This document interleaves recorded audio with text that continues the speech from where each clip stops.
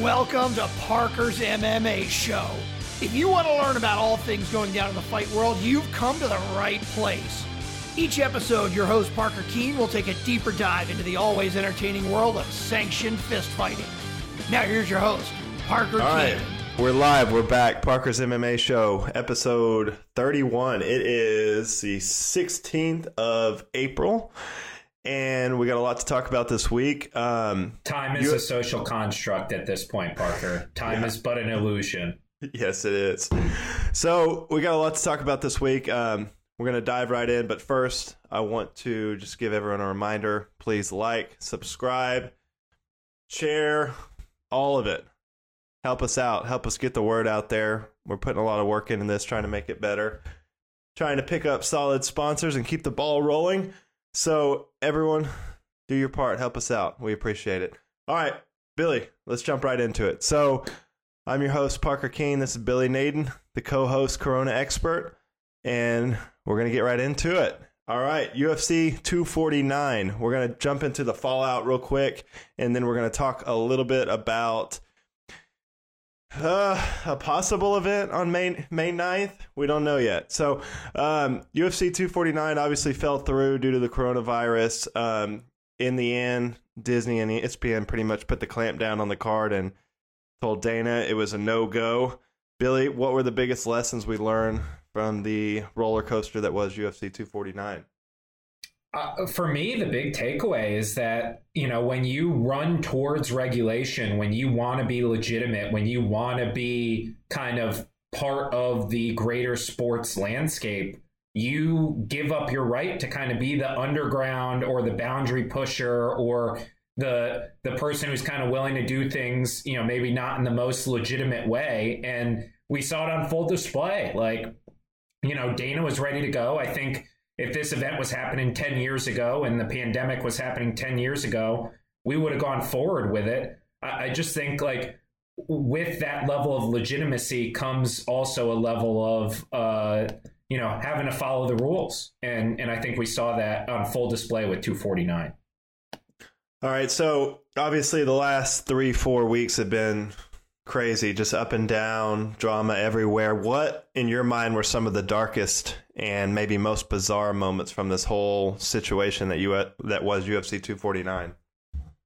I think for me, what was most bizarre about it, honestly, is the kind of adversarial attitude that Dana White had about the whole thing. It was kind of like everyone's against us. Everyone wants to stop us from doing the right thing. A lot of blaming the DNC and a bunch of really high up people that clearly don't care that much about MMA. Right. I just thought that whole kind of us against the world mentality was really weird to me, considering how far we've come, especially in the past 5 years, in terms of MMA growing as a really legitimate athletic entity. Yeah, I agree. I don't know. It's obviously Dana White, I think, just has to make some changes to the way he runs everything because, with the move to ESPN and, ESPN being owned by Disney, I just think there's going to be a lot more checks and balances for Dana, where in the past there wasn't. And I mean, he could pretty much do whatever the fuck he wanted and get away with whatever he wanted. So I think it was a little bit of a humbling situation for Dana, because that's really the first time that he's been just flat out shut down like that on something that he's been so dug in on. So that was kind of interesting to see that play out. There's a great article on The Athletic by Josh Gross about all the times that the UFC has canceled events. And it's half a dozen times in 25 years. This never, ever happens. The UFC does not cancel events for anything. I mean, if you remember, when we had the whole Vegas shooting a couple of years ago at the concert, the UFC ran a pay-per-view in Las Vegas 6 weeks later. I was there. That was the New Year's, I think. New Year's card. It was the famous event is the Mighty Mouse armbar of Ray Borg happened that night. Okay, yeah. Maybe I was at the second one, but yeah, you're right. So how much, if any, lasting damage do you think this is going to leave on the UFC and Dana White if he keeps trying to push through and get events booked during this pandemic? And what do you think will be the lasting effect of that? I don't know that this does like lasting damage to the sport or lasting damage to Dana White. I actually think it's funny, like everyone is really negative about this event. And then once the event actually got canceled, I felt like people were like, well, you can see what Dana's trying to do. You can see why he's trying to put an event on, kind of thing. I think it brings to light a lot of the behind the scenes stuff where we kind of think as Dana White has no one to answer to. And it's very clear now that he does. But in terms of lasting damage, I mean, he's always been kind of seen as a renegade. He's seen as someone who will do anything possible, anything to keep the train moving, keep the UFC rolling. So I don't know that changes. And then anyone who thought that this was like a ruthless underground blood sport is still going to think that today. And I don't think this changes things one way or another. I haven't talked to a lot of casual fans who kind of think negatively on the sport for trying to do this, to be honest. Do you think it's even to the casual? Like, is it even on their radar that Dana's trying to do this during all the craziness? It was covered by major sports outlets and people were talking about it, certainly. I've heard kind of both sides of the story, like from casual fans, like from everything from what is Dana thinking to I admire him trying to move forward and trying to find a way to make it work. So, I do think it was on some people's radar. I don't know that it's doing any kind of lasting damage. All right, so what are your thoughts on the possibility of us having an event on May 9th? And if so, where do you think the most likely location is going to be? I actually think it's fairly likely. And I was someone who was telling you from the get-go, like there's no way there's a fight happening on April 18th. I have a lot more positivity about this one. I'll tell you why. The Apex and the UFC Performance Institute is really set up to be able to host fanless MMA fights, right? And it's set up to kind of be able to do that in a safe way. So if the Nevada State Athletic Commission meets and comes up with some sort of protocol to deal with hosting combat sports events in the midst of COVID-19, I see a lot of ways that the UFC would be able to actually pull this off, especially with having all this residential space available with all the Vegas hotels empty. So I think it's very possible that this happens. All right. So on the May 9th event, you're saying you think the most likely place is going to be the Apex? Because I've heard Dana say specifically that Tai Chi Palace in California is set up, like that was ready to go for this weekend. What do you think the plans are for the next couple of cards they're going to try to hold? Yeah, so I think they're going to hold cards. My thinking is they'll hold cards at the Apex. Dana has some, my guess is some sort of inkling of when the Nevada State Athletic Commission will meet next. I think the problem with the Tachi Palace that makes it difficult is your closest hospital from there is 40 miles away. California has a lot stricter stay-at-home measures and has been a lot more affected by stay-at-home measures than Nevada has.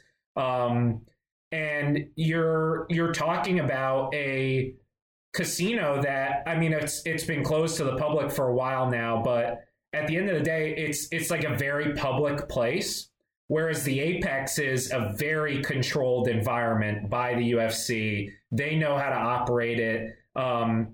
I think there's probably a chance that it goes to Tachi Palace. I think there's a chance that they do it somewhere in Florida, and they have those as backup plans. But I really think the plan A and really the top priority is to have it at the Apex.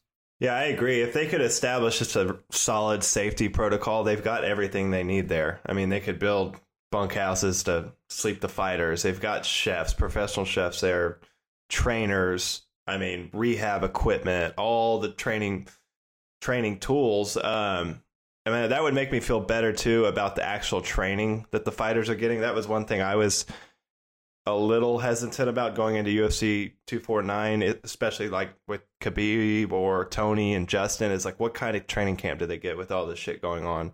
If they decide to make the Apex, I mean, the hub for fights for the next 3 months, everything is there. So they could figure it out logistically where everyone can get as normal as possible training in and not jeopardize the quality of fights. Well, and here's what's different there versus trying to hold a fight at Tachi Palace on April 18th. You're looking at a situation in Nevada where currently they have one of the lowest death tolls per capita from the coronavirus in the entire United States. It's not a hard hit area. And according to that IMHE model out of the University of Washington, which is something that a lot of people have cited. The White House is using it apparently to model their recommendations. Nevada's peak hospital resource state, when they would be using the most hospital beds, was supposedly April 18th, and their peak deaths supposedly happened on April 7th. So if we go off that model, there's a good chance that by May 9th, we're way past the peak, and we're looking at, a potential reopening of Nevada by that time and starting to look at how do we come out of this? How do we come out of quarantine? So to me, this whole situation with Nevada, with the Apex, with the way that the timing of the event versus the peak of the pandemic, it really just has so many more things going for it than the April 18th date in Tachi Palace had for me personally. Okay, so currently, where are you at on, do you think Dana White and them should keep pushing forward and just keep, trying to get these events rolling? And do you think May 9th is the earliest possibility? So I think the May 9th date came about because Dana knows something about when the Athletic Commission is going to meet. If Dana can get a protocol for hosting combat sports events in Nevada approved by an athletic commission, I think he has full support from me to move forward with this, and I will feel confident in the safety of the fighters and the safety of the event and feel like it's a legitimate event moving forward. Because if you're hosting at the Apex, you're not talking about the UFC self-sanctioning or using a tribal commission or basically trying to skirt the rules. This is all very above board, and it's really done with the utmost safety protocols in mind, as safe as you possibly can be with a cage fight during a pandemic. So is the commission set to meet in the next couple weeks? The public does not know this yet, but I would imagine if it's even coming up that they would potentially use the Apex, Dana knows that the commission is going to meet because that's the only way that they would be able to have that happen. Okay. My next question, if Dana's able to pull off this May 9th card and the UFC and MMA is the first sport back to action, what does that do for the company, the sport as a whole? Because in my eyes, I mean, MMA, combat sports in general, is the easiest sport to get back in action, opposed to the team sports, baseball, hockey, the NFL, NBA. There's just so many more moving pieces in those. So what do you think, if anything, this will do if the UFC is able to pull this off on May 9th for the sport? Yeah, the only maybe two sports I would say would have an easier time than MMA, and it's simply based on the amount of contact, would be golf and tennis. Would probably have an easier time coming back. But I think MMA, if the UFC is able to pull this off, I think they open up the door for boxing specifically to also host events. I know Bob Arum has talked about potentially hosting events at the Apex, actually. So I could see that happening. But as far as the team sports go, I don't know that the UFC holding an event does much to move the needle for the team sports, because number one, they don't really look to MMA as like any sort of a signal of someone they should take their cues from. They, I think, consider themselves kind of above MMA in terms of the hierarchy of sports in the country. And then the second part of it is, you alluded to it, but when you have teams, when you're talking about, 13 guys on a basketball team, 20-something guys on a hockey team, 30-something guys on a baseball team, 50-something guys in football, you're really looking at a completely different scenario than what the UFC has, where they can easily limit this to, a select number of people who are really essential to make the event go off. My biggest thing is I think if Dana's able to pull this off and we've got 3 months in a row of him putting on 1 to 2 fights a week, that's going to draw a lot of eyes to me, especially if him and ESPN play it right, because that's going to be the only thing on ESPN. ESPN's a giant commodity, and that's going to get a lot of new eyes on the sport, in my eyes, and maybe make some of these up-and-coming guys, bigger stars quicker than they would be. It's certainly possible. Like, it's not something out of the question. I go back to the fact that, like, UFC Brasilia did not do stellar numbers on ESPN. But it was also a hardcore card at best. If you get some of these big guys, Israel Adesanya, Masvidal, Gaethje, Tony Ferguson in front of a gigantic ESPN market, I mean, I think those guys could take off, and that's nothing but good for the sport. Yeah, no, I don't disagree with you. I think there's potential. I just think they need to get the UFC needs to find some name commodity that they can advertise on this to get people to watch the other, 11 or 12 fights on the card. Mm-hmm. All right, so let's move on to this card. First, I want to start with the main event. So the UFC seems to be sticking with Justin Gaethje versus Tony Ferguson. What are your thoughts on that? In my mind, after UFC 249 got canceled, I thought they were just going to scrap that idea and hold Tony for September, but it doesn't look like they are. It looks like they're moving forward with Justin Gaethje and Tony.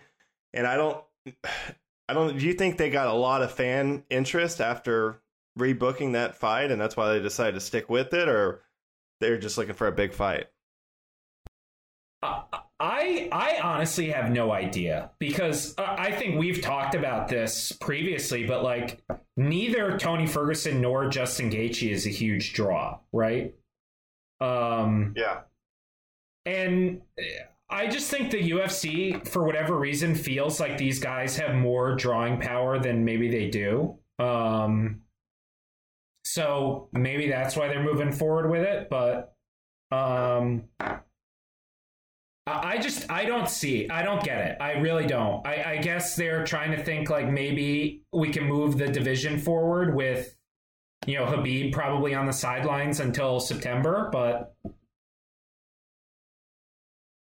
yeah, I don't know. I think that puts him in a kind of a sticky situation, because then what do you do with Conor? If you've got Usman and Masvidal booked, you got Tony and Justin fighting.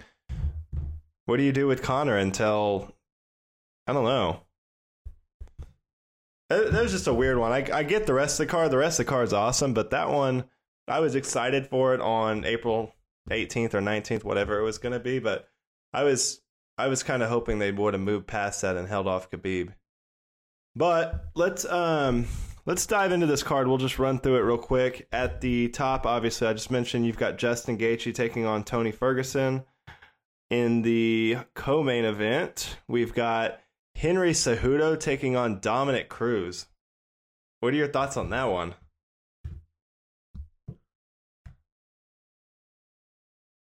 Do you think that's real?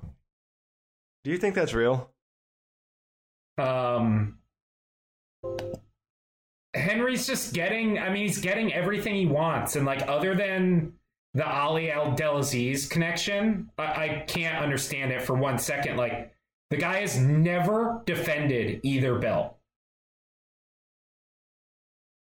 Yeah. He's not a draw. I don't get it. I don't get how does Dominick Cruz, who's not even ranked, he's been out of fighting for 2 years, got absolutely smoked by Cody Garbrandt in his last fight 2 years ago. how does he come off the sidelines with all these killers at bantamweight and just get a freaking title shot? I don't get it. I don't get that one. That one made zero sense to me. I just think like he's kind of like universally considered the greatest bantamweight of all time, which with the whole TJ Dillashaw EPO thing, I guess I get. But I can't figure out why anyone thinks that's a good idea. I don't get that. So that's your alleged co-main event. Featherweight title belt, Amanda Nunes taking on Felicia Spencer. We talked about this a little bit after this was originally booked, but I think if they're able to put a big card on, it's a good idea to get Amanda in front of a lot of eyes. She's so fucking terrifying. So that's going to be a dominant win, I think, for Amanda. And then bombs away heavyweight clash. You've got Rosenstruck taking on Francis Ngannou. That's an awesome fight. Someone's getting knocked out in that fight. Jeremy Stevens versus Calvin Kattar. We talked a little bit about that one. That's a great fight as well. You've got Cowboy and Anthony Pettis, which to me is a great matchup. Both of those guys. We've been calling for that fight for a long time. Yeah, when I went through the rankings this week, later on this episode, me and Billy are going to do kind of a deep dive into all the weight classes, but those two guys are kind of the odd men out at 155 and 170. Both of them, I mean, there's no one that's just that I'm, calling for them to fight. So I think that's a brilliant matchup. Stylistically, that's a fun fight, especially if that's going to, I guess that would be maybe open the main card. You've got Greg Hardy and Jorgen De Castro. Someone's getting knocked out there. You've got Alexei Oleinik taking on former champ Fabricio Verdum. That's kind of an interesting fight. Old man grappling. You've got old man over 40 grappling league. Carlos Esparza, the Cookie Monster, taking on the Karate Hottie. That's a fun fight. The one I was looking forward to on this weekend's card, Jacare taking on Uriah Hall. My number That's one an awesome fight. card. This is awesome my number fight. one fight. Yeah. I am more excited for that fight than I am for the Ngannou Rosenstruck fight. Of the non-title fights on this card, that is the most exciting one to me. Like, those guys both bring it and can both knock you out, and like Jacare can submit you. I want to see what Hall looks like after he's had some time at Fortis down here in Dallas. Like, that is a really exciting fight to me. I've got a banger coming up next. Vicente Luque versus Nico Price. That's going to be a fun fight. That's going to be a crazy fight. Both of those guys freaking bring it. Do you see the video of Nico Price taking I think it was like a lead pipe to the nuts in his Diamond MMA cup? That's awesome. Him and Tony Ferguson are very similar. Very strange guys, and they can hurt you from anywhere. I really like Nico Price. I think I put him down as my dark horse in that division. And then Bryce Mitchell with his nuts stapled together, taking on Charles Rosa. That's a good fight. Bryce Mitchell, that's a guy, I think he'll be a star in that division. He's really good on the mic. He's a solid fighter, young guy. Someone get him his damn camo shorts. Come on. For a guy who trains at a small gym in Arkansas and kind of lives out in the sticks, he has unbelievable jiu-jitsu, and that's usually something you only get if you've been at a big camp and rolled with a lot of guys. And I think that was his story. When he was young, he took off, and I think he might have went to Henzo's in New York City or a couple big gyms like that. I remember him saying something like that, but he basically drove across the country and spent a year at one of those gigantic gyms. So I think that's where he credits his jiu-jitsu too. But if they can keep that together, that's a really, really fun card. And to bring fighting back, I mean, almost every fight on that card is a banger. That's a great card. I mean, it's reminiscent of when the UFC used to put on 20 to 25 events a year. Now they put on 40 plus, and obviously we talk about it all the time that, it's kind of oversaturated, but this card is, top to bottom, everything is good. Yeah, and I think if Dana can get on a roll and figure out a protocol to make these fights safe, we're going to see a lot of cards like this. it's just going to be week after week of, badass cards. So that's exciting. We'll keep you posted on that over the next couple weeks. My last question, and we kind of covered a little bit. What are your thoughts on just Disney/ESPN's involvement with the UFC? Obviously, we talked about it before. This is really the first time that Dana White has been shut down by a superior and really anything that he's ever wanted to do. So what are your thoughts about what it's doing for the company and, how they're handling this pandemic right now? Like I said earlier, like when you want to be with the worldwide leader, like MMA is now, like you have to be totally above board, totally legitimate. And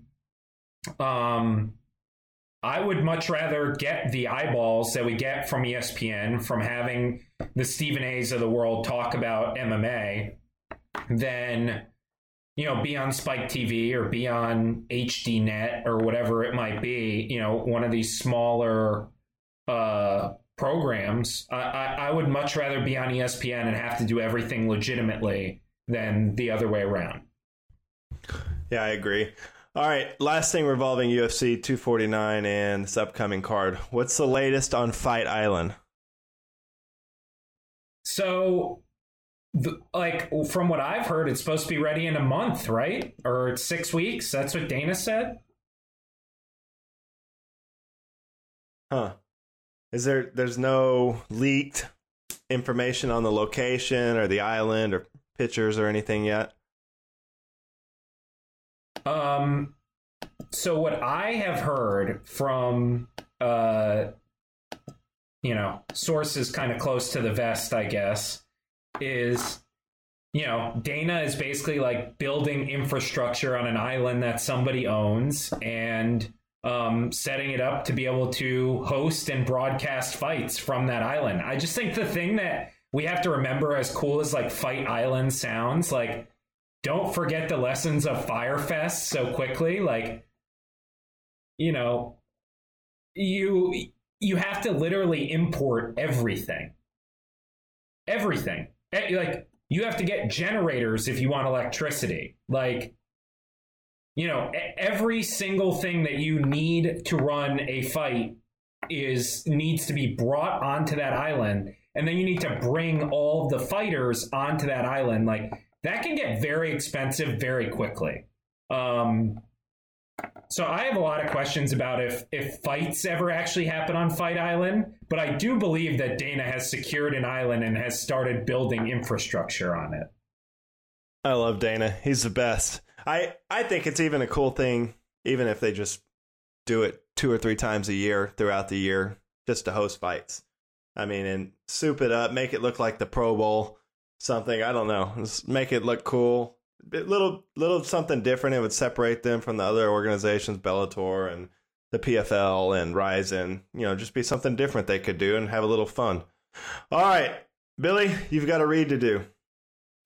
All right, man. Well, I know there's a lot of uncertainty going on with the pandemic, but something that's not uncertain.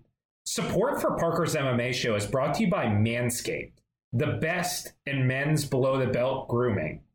Manscaped offers precision-engineered tools for your family jewels, like this bad boy, Parker, the Lawnmower 3.0. I know I've been using my Lawnmower 3.0 during quarantine to make sure my man parts are freshly groomed when I'm stuck in the house. This third-generation trimmer features a cutting-edge ceramic blade that prevents manscaping accidents. You know what that means? No cuts, nothing. Millions of balls are about to be nick-free because of Manscaped's advanced skin-safe technology. And you know what? If you're listening right now, I want you to experience this firsthand. Get 20% off and free shipping, Parker. I'm giving you both. All you have to do is use promo code FIGHT on manscaped.com. That's right, 20% off, free shipping, and all you have to do is type in FIGHT, FIGHT, as your promo code on manscaped.com, and you will get this lawnmower, a bunch of other cool stuff, ball deodorant, ball toner. They had a toiletry kit. They got boxers. They got t-shirts. They got it all. Promo code FIGHT, manscaped.com. Parker, gotta get on it. Gotta tell the listeners to get on it. Got to. All right. Let's dive into segment number 2. So, with not a lot of certainty around fights, me and Billy are going to try to mix it up the next couple of weeks and do some different stuff. So, this week we are diving into all the weight classes. What are we going to do? 115, women's 115 through lightweight this week? Through featherweight. So we're going all the way from women's 115 to men's 145. And then next week we'll pick up and we'll get the rest of them. But what we're going to do is kind of make predictions. What's next for the champion? What we want to see next. The most important contender fights that need to happen when everything gets up and running. Both of us are going to make, a prediction for who the champ's going to be in 2021. And then we're going to talk about who we think is a dark horse of the division. So, Billy, get us rolling with women's strawweight. All right. So with women's strawweight, I think there's 3 key matchups that need to happen that kind of move the division forward, right? The first one is we need to see the rematch of Zhang and Joanna. I think that fight was one of the greatest women's fights of all time, probably the greatest women's fight of all time. We need to see a rematch, very close decision. Think you could headline a pay-per-view with that, honestly. The second fight that we need to see is a canceled one from this weekend, but Parker's favorite, Thug Rose, going up against Jessica Andrade, trying to reclaim her title, avenge her loss. I think that's a very important one. And then the third one is we need to get Tatiana Suarez back in action. We've talked about Tatiana Suarez as kind of a future champ in this division for a long time, and it's time for her to fight someone who's kind of in that top 5 range. So I would like to see Suarez fight either Nina Ansaroff or Claudia Gadelha in her next fight and kind of solidify herself as the number 1 contender at 115.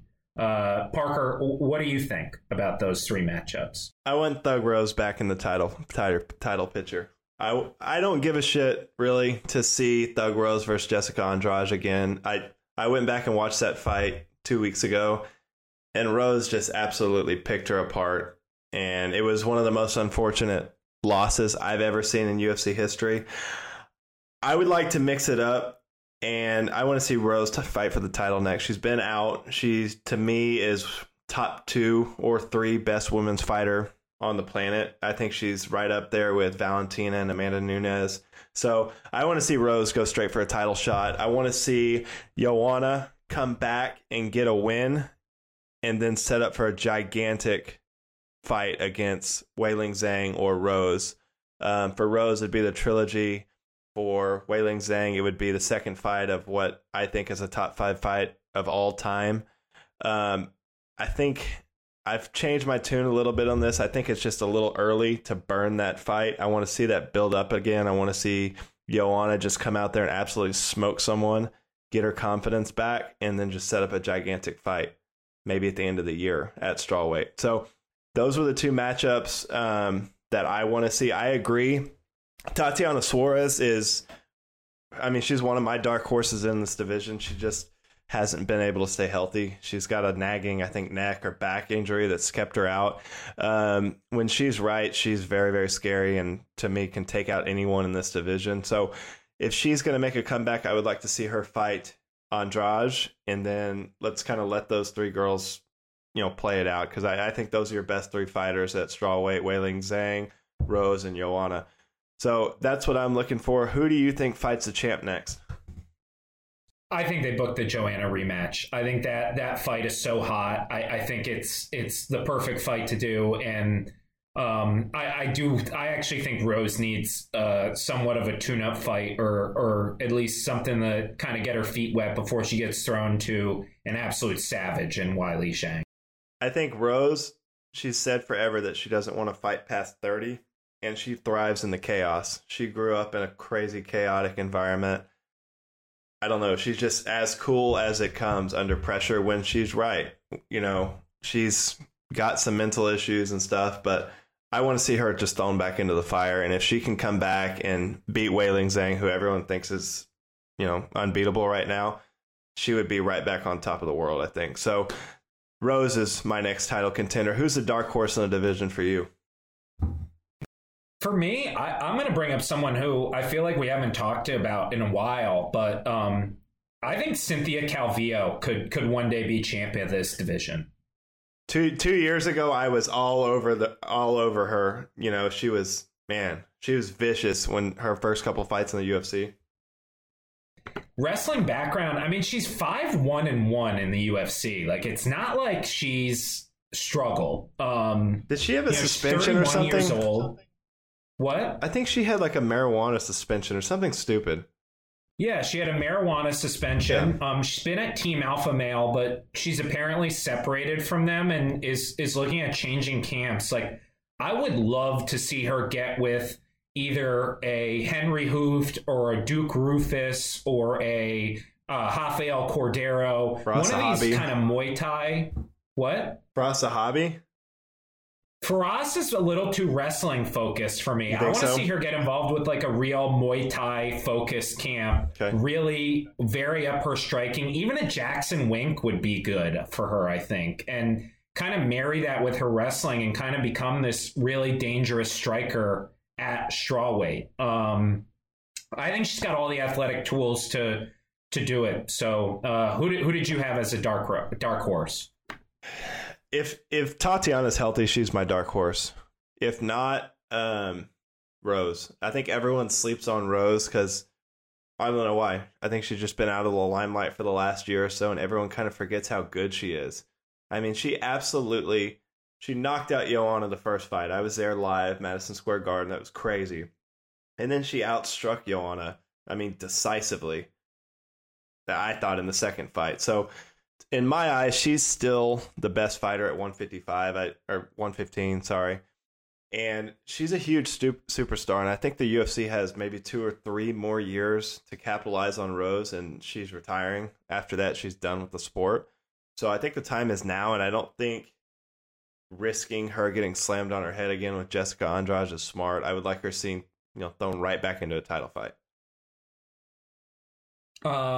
Do you see any super fights in this division over the next year? We talked about this before. If they make the rematch, we talked about this after the Joanna Weili Zhang fight. If Weili Zhang can go on a run, I would like to see her move up and fight Valentina. I think Rose and Joanna are too small for Valentina. So that's really the only super fight I see. In my eyes, the trilogy fight between Rose and Joanna is one of the biggest fights you can make in women's MMA. Period. So those would be the 2 super fights I see.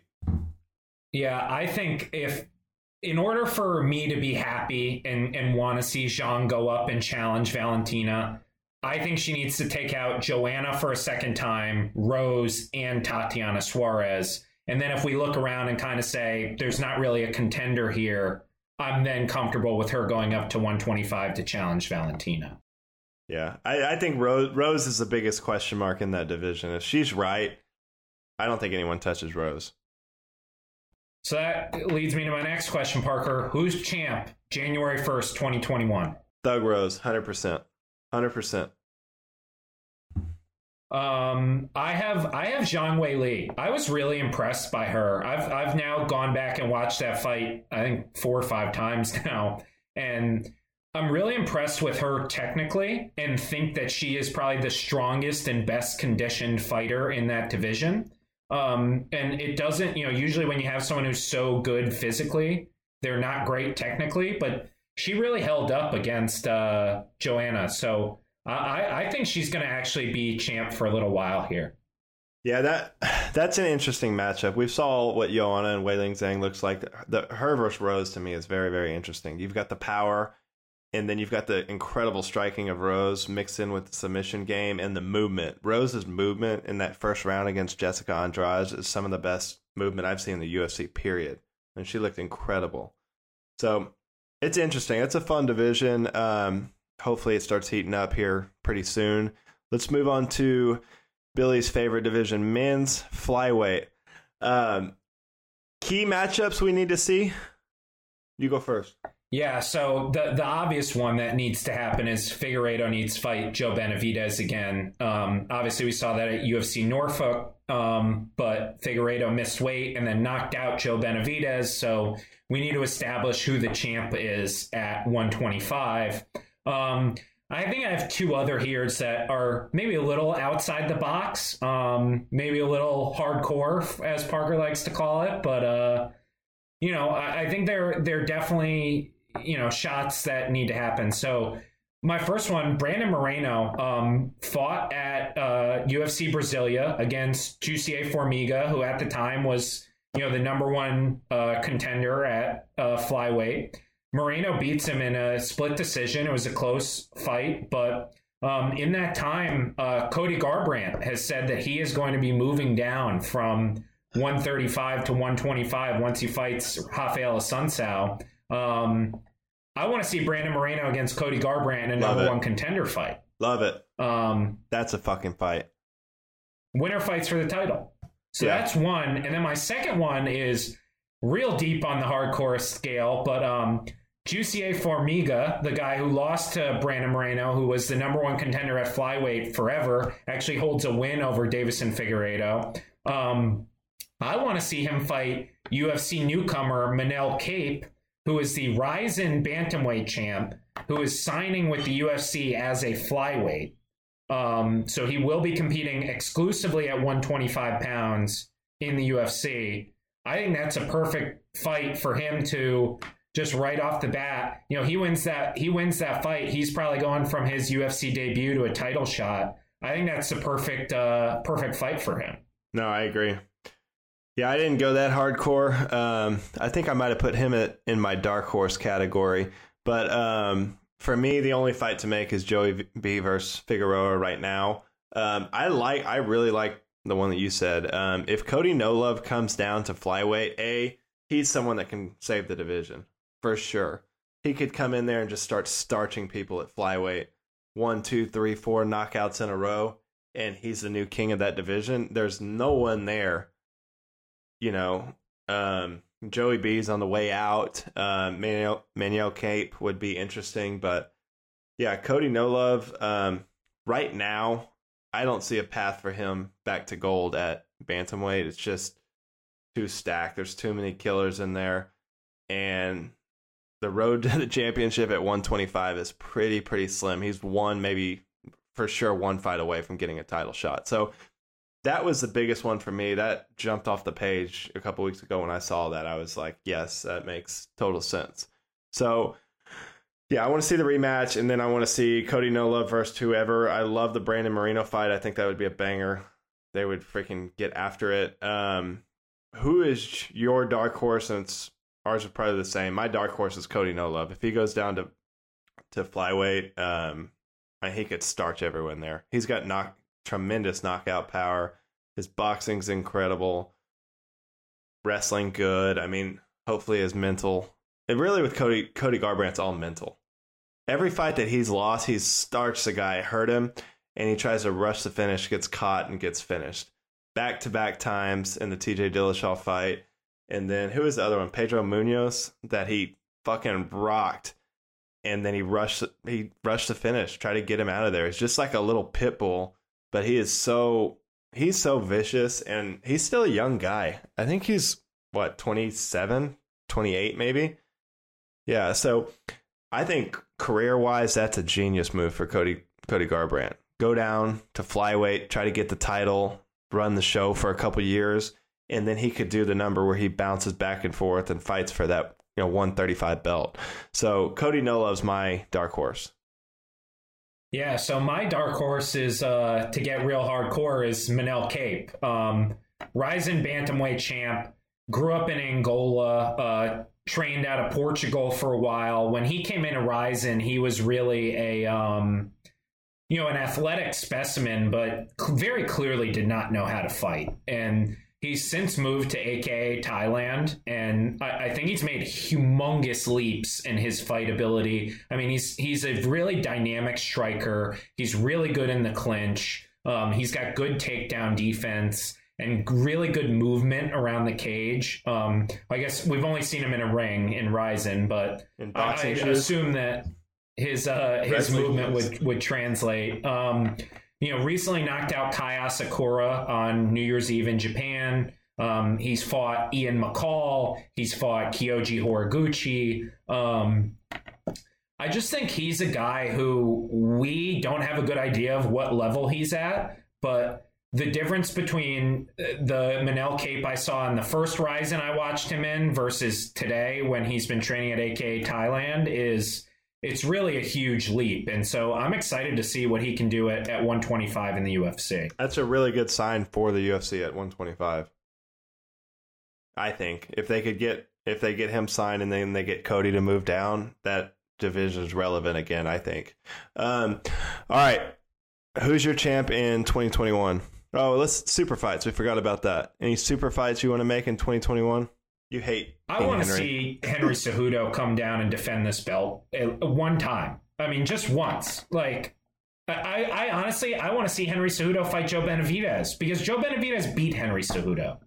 Like, it happened. We all saw it. So if Henry wants to be like King Henry and, wants us all to think he's the best, lightweight class fighter, he's got to defend that belt. And until he defends that belt, I have no interest in a super fight at 125. Yeah, I don't see any super fights happening. Who's your champ in January 2021? I think it's Figueiredo. I think that guy's really good. I think he hits really hard. I think he's dynamic. I think he has good jiu-jitsu. And honestly, with the guys like Cape and Garbrandt, I have a hard time seeing them getting enough fights to get to that 125 title in the span of 2020. But I could see that title changing hands in Q1 of 2021. But I just don't see it changing hands over the course of 2020. Did Cody say he's going to fight one more fight at 135? Yeah, so he's going to fight a Sun Sao, and then he's going to move to 125. So that was supposed to be on the Cleveland card, I think? The Ohio card? Yeah. All right. I think you're right. I think it's going to be a little early, but I'm a Cody Garbrandt fan. I'm rolling with Cody Garbrandt. I think if he makes that move down there, he's one fight away. I mean, you could talk him into an immediate title fight if Figueroa just goes in there and blasts Joey Benavidez in the next couple months. He's a big name moving down, so I could see them skipping the queue and not making him fight Brandon Moreno and just going straight in for a title shot. So I'm going to go Cody No Love. I think that's the biggest thing that can happen for the 125 division. And then a gigantic super fight you could set up is if Cody gets that belt and King Henry comes down to defend it. That's a giant, maybe in the first quarter of 2021. That's a giant fight. And I think Valentina's on the verge of being a big star too. I mean, she's got it all. She speaks like 5 languages. It was interesting today. ESPN put out an MMA poster on the ESPN Instagram, and Valentina was at the top. It was Valentina, then Khabib, then Conor, then Stylebender. That was kind of interesting to me, but I don't know. I think these two girls are going to be on Amanda and Valentina are going to be on a very similar trajectory for the next, 1 or 2 fights. They've kind of been smoking everyone, and that's going to build a really big fight. So the contender fights, I think the contenders are going to sort themselves out. People are going to keep rising, but no one in that weight class right now is on Valentina's level for me. The dark horse of the division, I still think, is Macy Barber. She's 20. I think she's 20 years old. She just tore ACL against Roxana Modafferi, but she's got a lot of potential, and she could be the next coming of Amanda and Valentina. I think she's got it all. She's super athletic, and she's going to be a really big problem for a lot of these girls. So that's, I think she's probably still 6 or so months away from being able to fight again, but that's my dark horse in this division. Yeah, for me, I think Jillian Robertson is someone to keep an eye on. I think she's someone who is now training under Dean Thomas. So he's left ATT and she's going to train privately with him. So I think that helps her. And, she's 4-2 in the UFC. She has the most fights at flyweight. She's only 24 years old. Like, she's really, really young and has a long way to go. But seems to be taking the right approach to her career and has good people around her. I definitely think she's someone to watch. I'm not saying that, over the next 12 months, Jillian Robertson is going to beat Valentina Shevchenko, but I think it's someone who could be a mainstay at 125 for a long time. Mm-hmm. Who is her other loss to? I know she lost to Macy Barber. She got finished by Macy Barber. Who else did she lose to? Do you know? She got finished by armbar by a Brazilian woman. Okay. Yeah, I liked her when we were breaking down her versus Macy Barber like 4 or 5 months ago. I liked the tape on her. She's nasty. And I agree. I think she's got the look. She's, good on the mic. She's got a lot of skills. So, all right, super fights. I think we already covered this. Pretty much you and I want to see 3 fights or 2 fights, really. Valentina versus Amanda or Valentina versus Wei Ling Zhang. Basically, I want to see I want to see Valentina go up, or I want to see someone come up to fight Valentina. Don't really care who that is, to be honest. Yeah.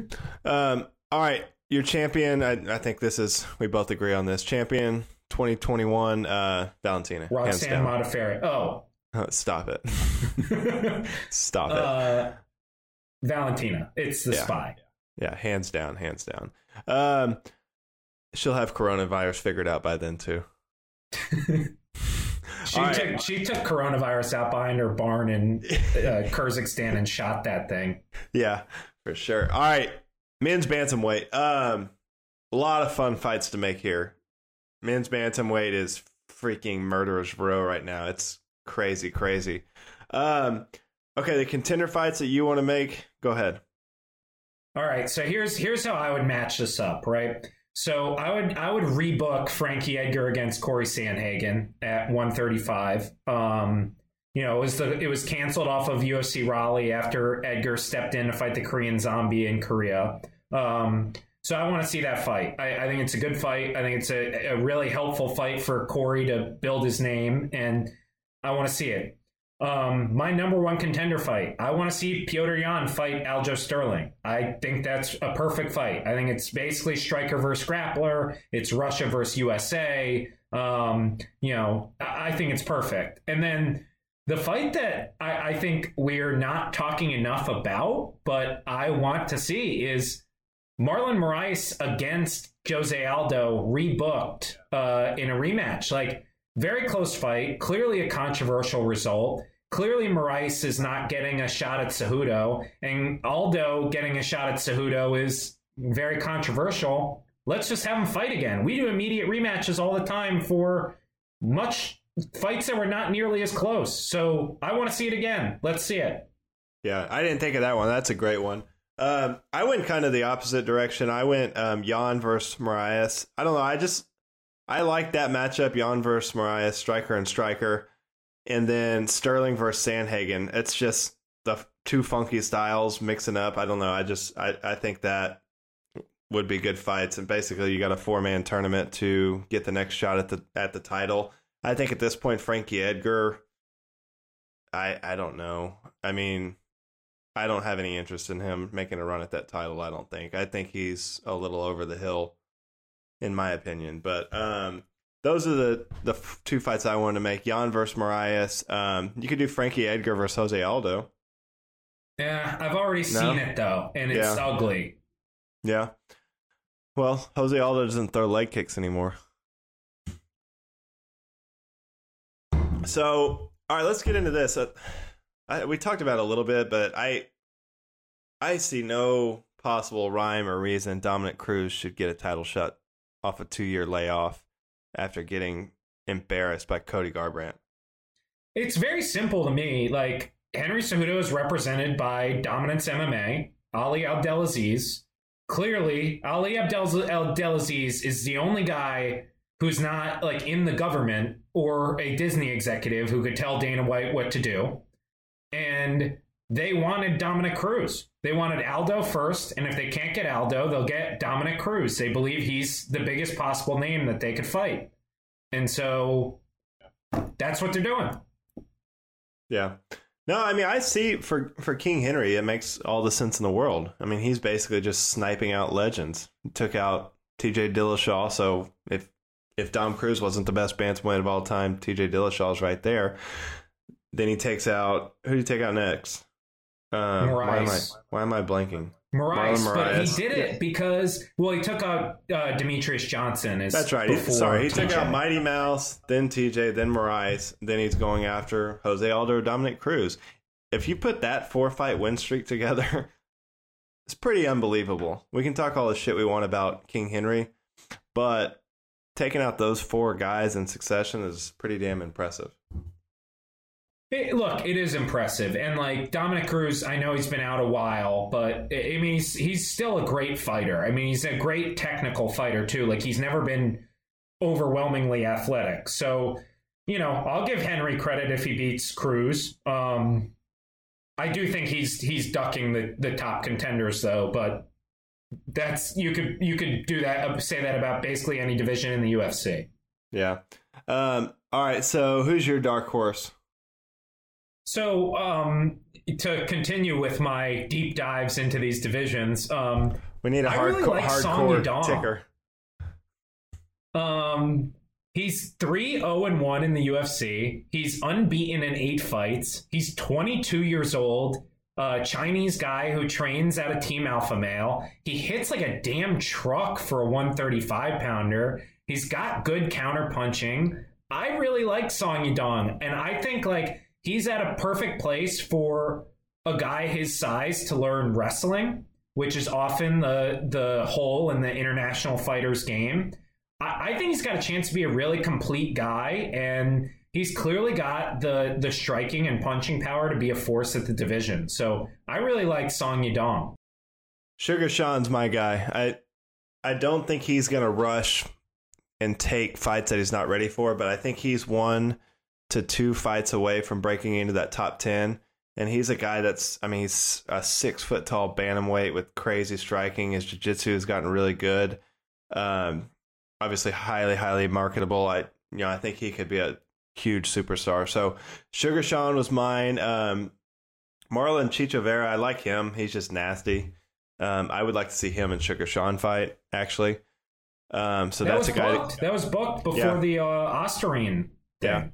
Yeah. So I wouldn't be opposed to seeing them run it back. And then Cody No Love's kind of, man, he's a guy that if he could put it all together, he's still, in my eyes, he could be champ.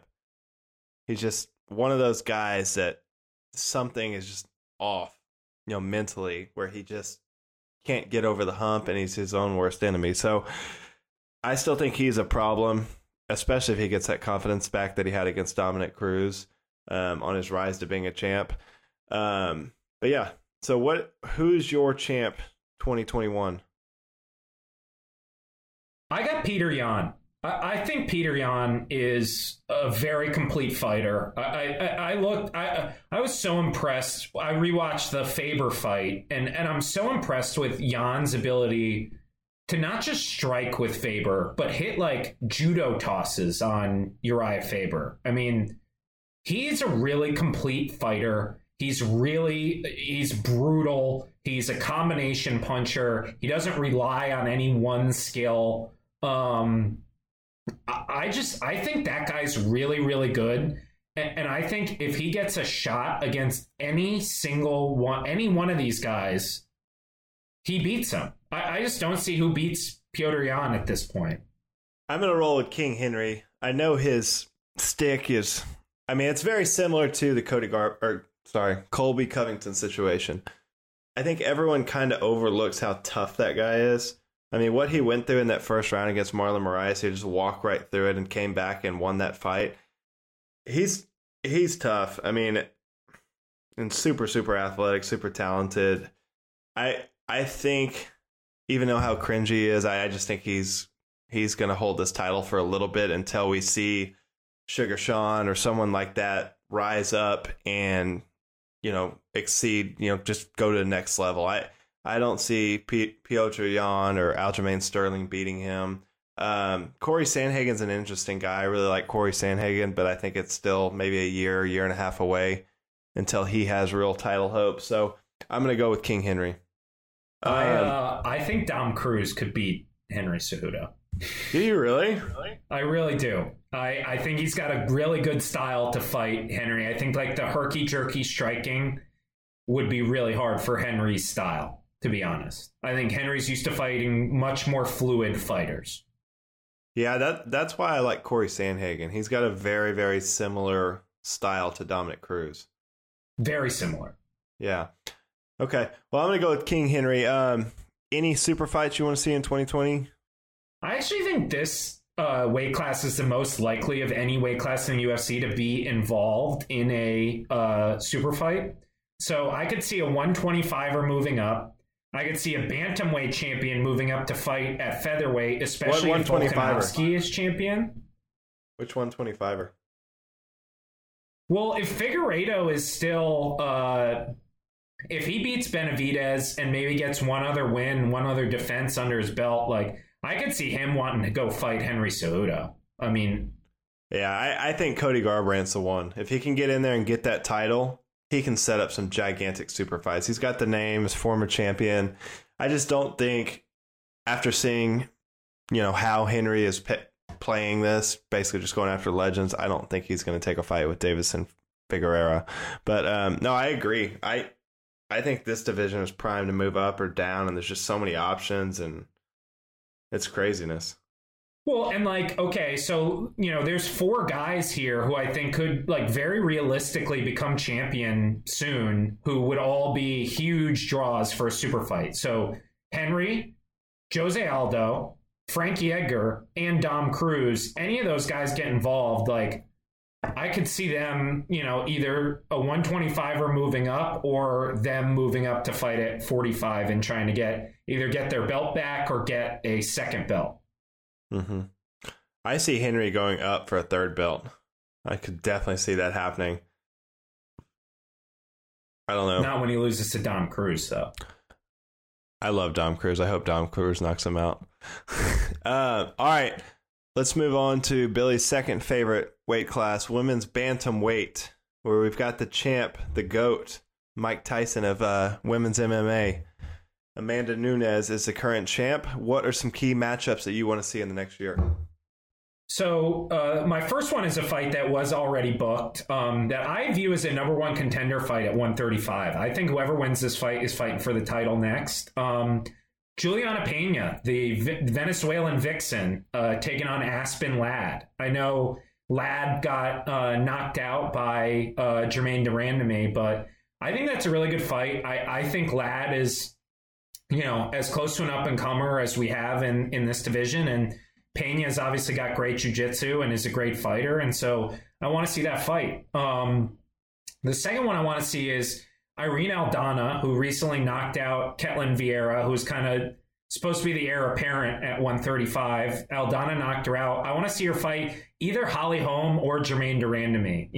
The last 2 victims of Amanda Nunes. I want to see them play gatekeeper a little bit and see if Aldana can do it. And then Raquel Pennington, who lost to Nunes, I want to see her fight Ketlin Vieira and start to round out that top 5 and kind of figure out, as some of these contenders age out of the division, where are we at exactly with who our top 5 women at 135 are. Right. All right. So next for the champ, we've got Felicia Spencer. Thoughts on that fight? It's at 145, which I think does help. Spencer's obviously a great grappler. So that'll be a little bit different. I know we saw some of Amanda's grappling in the GDR fight. We've seen it at UFC 200 in the Miesha Tate fight. But Spencer, I think, is kind of a grappling first fighter, which is maybe a little different for Amanda to fight.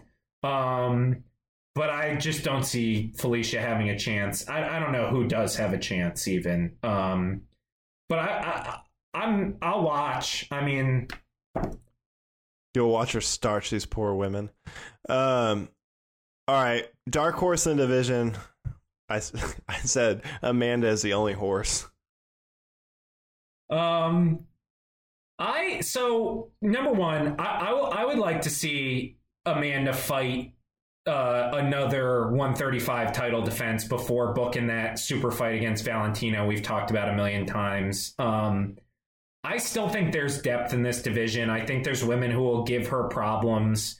I think it was a dominant decision win against GDR, but she didn't finish her.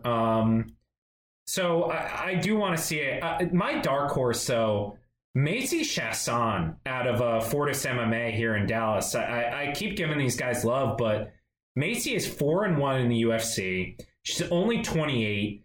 I think she's had 8 total pro fights. I think she's had 12 fights total, 12 or 13 fights total, including amateur.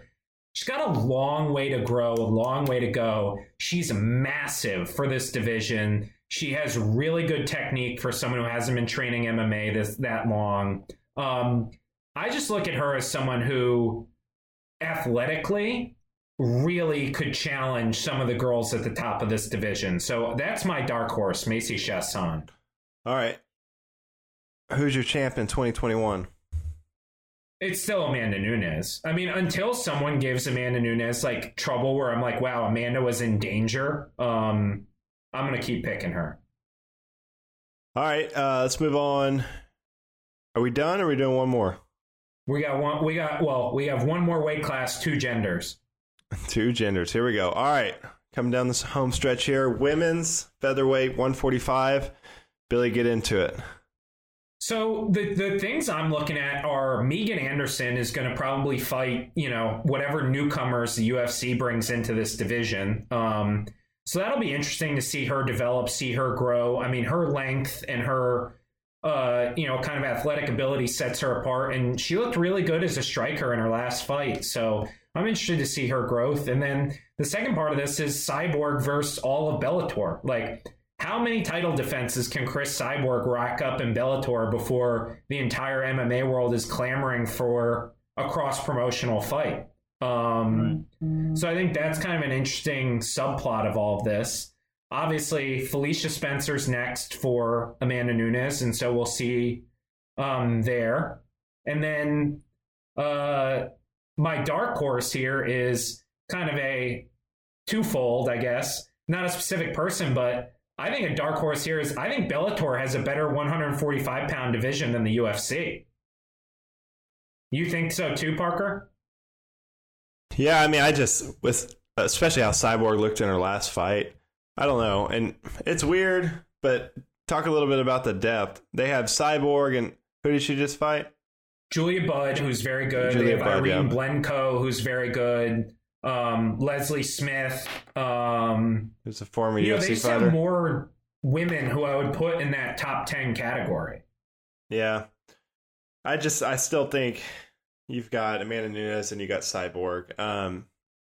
If you had to make a cross-promotional fight, if they starch their next 3 or 4 opponents, I think that would be a huge fight. Obviously, the first one ended quickly, but I still think those are probably your 2 greatest women fighter of all time when it's all said and done, Amanda Nunes and Chris Cyborg. So, yeah, that's interesting. I like Megan Anderson. I was kind of hoping she would get the next shot against Amanda just because she had a vicious knockout. Good on the mic. She's actually doing promotion, or she's doing commentary stuff. Did you see that for Invicta? For Invicta. Yeah. No, I like her. I follow her on Instagram. She's solid. I mean, we get it, Parker. We know why you follow me. She's super hot. On She's pretty hot. The Australian accent gets me every time. But yeah, I think she's probably next for Amanda after she gets past Felicia Spencer. I don't know who else they're going to match her up with, but your Kayla Harrison one, that's interesting. My dream, honestly, is I want a four-person tournament with, after the Felicia Spencer fight, have Nunes versus Cyborg 2, and then have Kayla Harrison fight Megan Anderson, and then the winners will fight of that tournament. That's my dream 145-pound tournament. PFL folds and the UFC signs Kayla Harrison. It's possible. Or they all go to Bellator and we go watch this tournament in Thackerville, Oklahoma. Yeah, we can drive 45 minutes. Let's go. All right. Stop at Joe Exotic Zoo on the way. Absolutely. All right, let's get into a solid division here. Men's featherweight, current champ, Alex Volkanovski. A lot of good fights you could make here. Let's dive into it. I think you and I pretty much had the similar contender fights. I mean, you have to book Zombie against Brian Ortega now after the whole like rapper beef debacle. It's called K-pop, Billy. Yeah, whatever it is. Come on. Yeah, after Brian Ortega slapped up a K-pop 127-pound K-pop star, you got to make Zombie versus Brian Ortega. That's a great fight. I went back and watched Max Holloway versus Brian Ortega. I forgot how good of a fight that was. That's fucking crazy. Up Ortega. Yeah, but Brian Ortega's so tough and he's so dangerous, and yeah, I don't know. I love him versus Zombie. I've been calling for this fight for probably a year. Yair Rodriguez versus Zabit. I think Zabit is still that guy in that division. He can do so much, and I don't think we've seen the ceiling of what he can do. Not even close.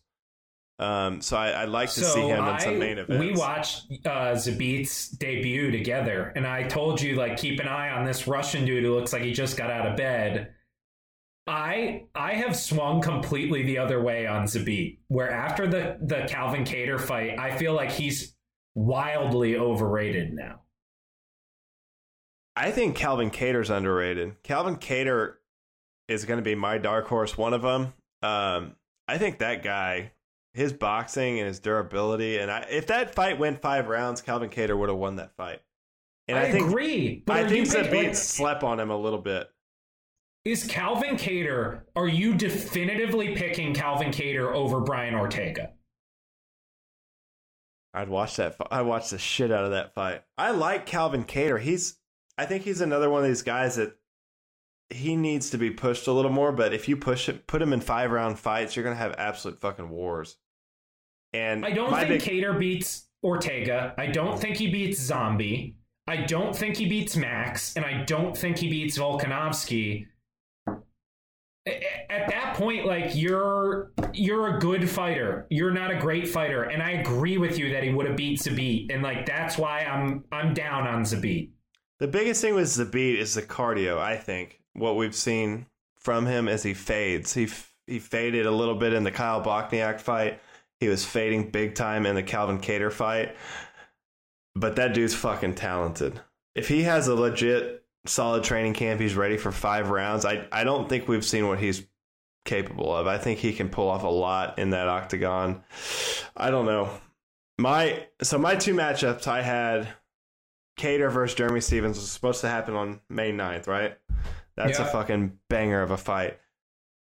They got to book Zabit versus Yair. That's a phenomenal fight.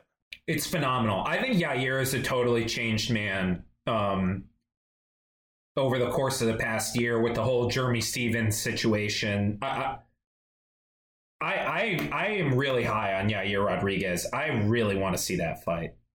I just can't get over him getting abused by who abused him in Dallas. Frankie Edgar.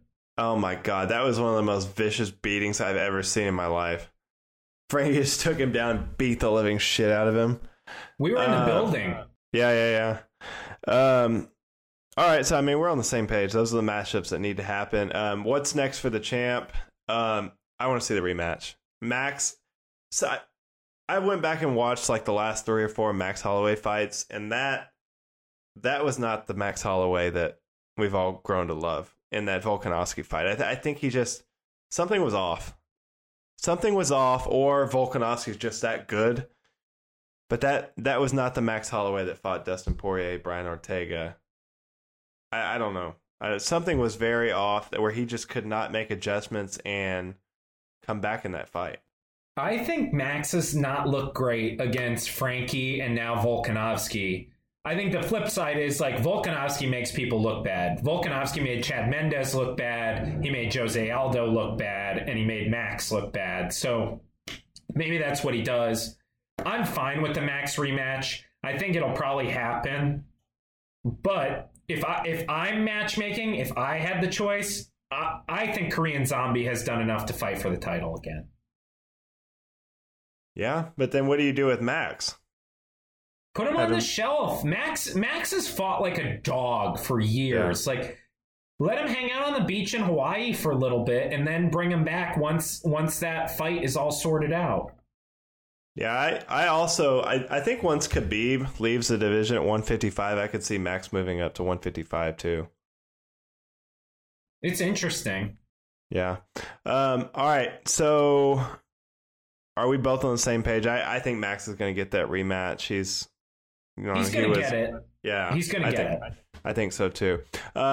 Your dark horse of the division? So this is a segment where Billy sucks off Fortis MMA for 10 minutes. You got to get a sponsor for Fortis MMA. Ugh. Yeah. What's the guy's name? Saif? Yeah. Shoot him a DM. 16-1 overall, 7-0 in the UFC. Scheduled to fight Josh Emmett. Fight gets canceled. Not his fault. Beat Nick Lentz, who's a tough guy. Beat Gilbert Melendez, who's a tough guy. He's kind of got everything you look for in these like dark horse guys who are going to make a rise. He just needs to make a push and fight some tougher guys in the division, but he's never even really been challenged in that UFC cage. Like, I've never watched an Arnold Allen fight and thought like, wow, Arnold's in trouble right now. British guy, really funny, great banter. Hope he gets a shot. Second guy I really like, Sadiq Youssef. Yeah. Here's the part where I jerk off Fortis MMA for 10 minutes. Here we go. But he's 11-1 overall. He's 4-0 in the UFC. He's got wins over Fili, Andre Fili. He's got, a very impressive win over Gabriel Benitez. The guy he kind of has it. He's got a ton of power for a guy who's 145 pounds. I really like it. I think he's a well-rounded fighter. I think he's really tough. He's got great striking, like all the Fortis guys have. I think he's a potential champion in this division. I could even see them matching these two guys up and kind of seeing which prospect turns out the best. Mm-hmm. No, I agree. Yeah, that was one that I was looking at when we were making these decisions. Sadiq Youssef, he's the man. But mine's Ryan Hall. For whatever reason, I think Ryan Hall gets overlooked because just how he looks. He looks like a Geek Squad employee, and he's just nasty. He's got nasty grappling. He's got a weird fighting style that's hard to predict, hard to just figure out. And no one wants to fight him. The guy just can't get fights. I think he's undefeated in the UFC. He's beat Artem, the GOAT, Lobov. He's beat Gray Maynard, BJ Penn, Darren Elkins. He's now 8-1 as a professional, and he's just a guy that I think for anyone, outside of the top 5, that's just a hard draw. Ryan Hall is just a super tricky guy. He trains with Faraz Sahabi, I think part-time, and then where is he the rest? He's got his own gym. Okay. In New York or something, maybe? Or California? Washington, D.C. Okay. He's a D.C. guy. Okay. I like Ryan Hall. I'm high on Ryan Hall. I watched his fight against Darren Elkins, and Darren Elkins was a guy that was making a push for the title at the time, and Ryan Hall just fucking schooled him. Darren Elkins had nothing for Ryan Hall. So Ryan Hall's my number one dark horse in that division. I think he gets slept on a lot. And then for me, Calvin Kattar and Jeremy Stephens, I see those guys as pretty similar. I think both of those guys can go in and knock out anyone in the division, finish anyone in the division. They're very, very similar fighting style. Great. Calvin Kattar has great hands. Jeremy Stephens just has vicious knockout power. He's been around forever. So those two guys are pretty even, I think, in terms of being a dark horse. But those are guys that are right now probably 1 or 2 fights away from getting a title shot. So those were my two. What's your super fights, or do you have any super fights for this division? Keep the 145ers away from super fights. This division is super deep. Like, there's plenty of compelling. We could do compelling fights for the next 5 years. With this division. Why would you do a super fight? Who's your 2021 champ? Mr. Chan Sung Jung, the Korean zombie. I think he's clearly taken a leap in his striking. He's bold play. Training full time. I really like his game right now. I want to see him fight. I think it's Max Holloway. I think Max Holloway is going to get that fight against Alex Volkanovski back. I think it's going to be a great fight. But I still think Max Holloway is the best featherweight on the planet. When he's right, when he's Max Holloway, I don't think anyone can beat him. So I'm going to go with Max Holloway. And that wraps up our deep dive, Corona deep dive through the lower weight classes. Next week, we'll be back to jump into the heavier weight classes. As always, this is episode 31, so we're rolling them out. Like, subscribe, share it with your friends, all that good stuff. Billy, any closing words? Oh, no. We lost Billy, but we're going to end it here. We'll be back next week, and we'll keep it rolling.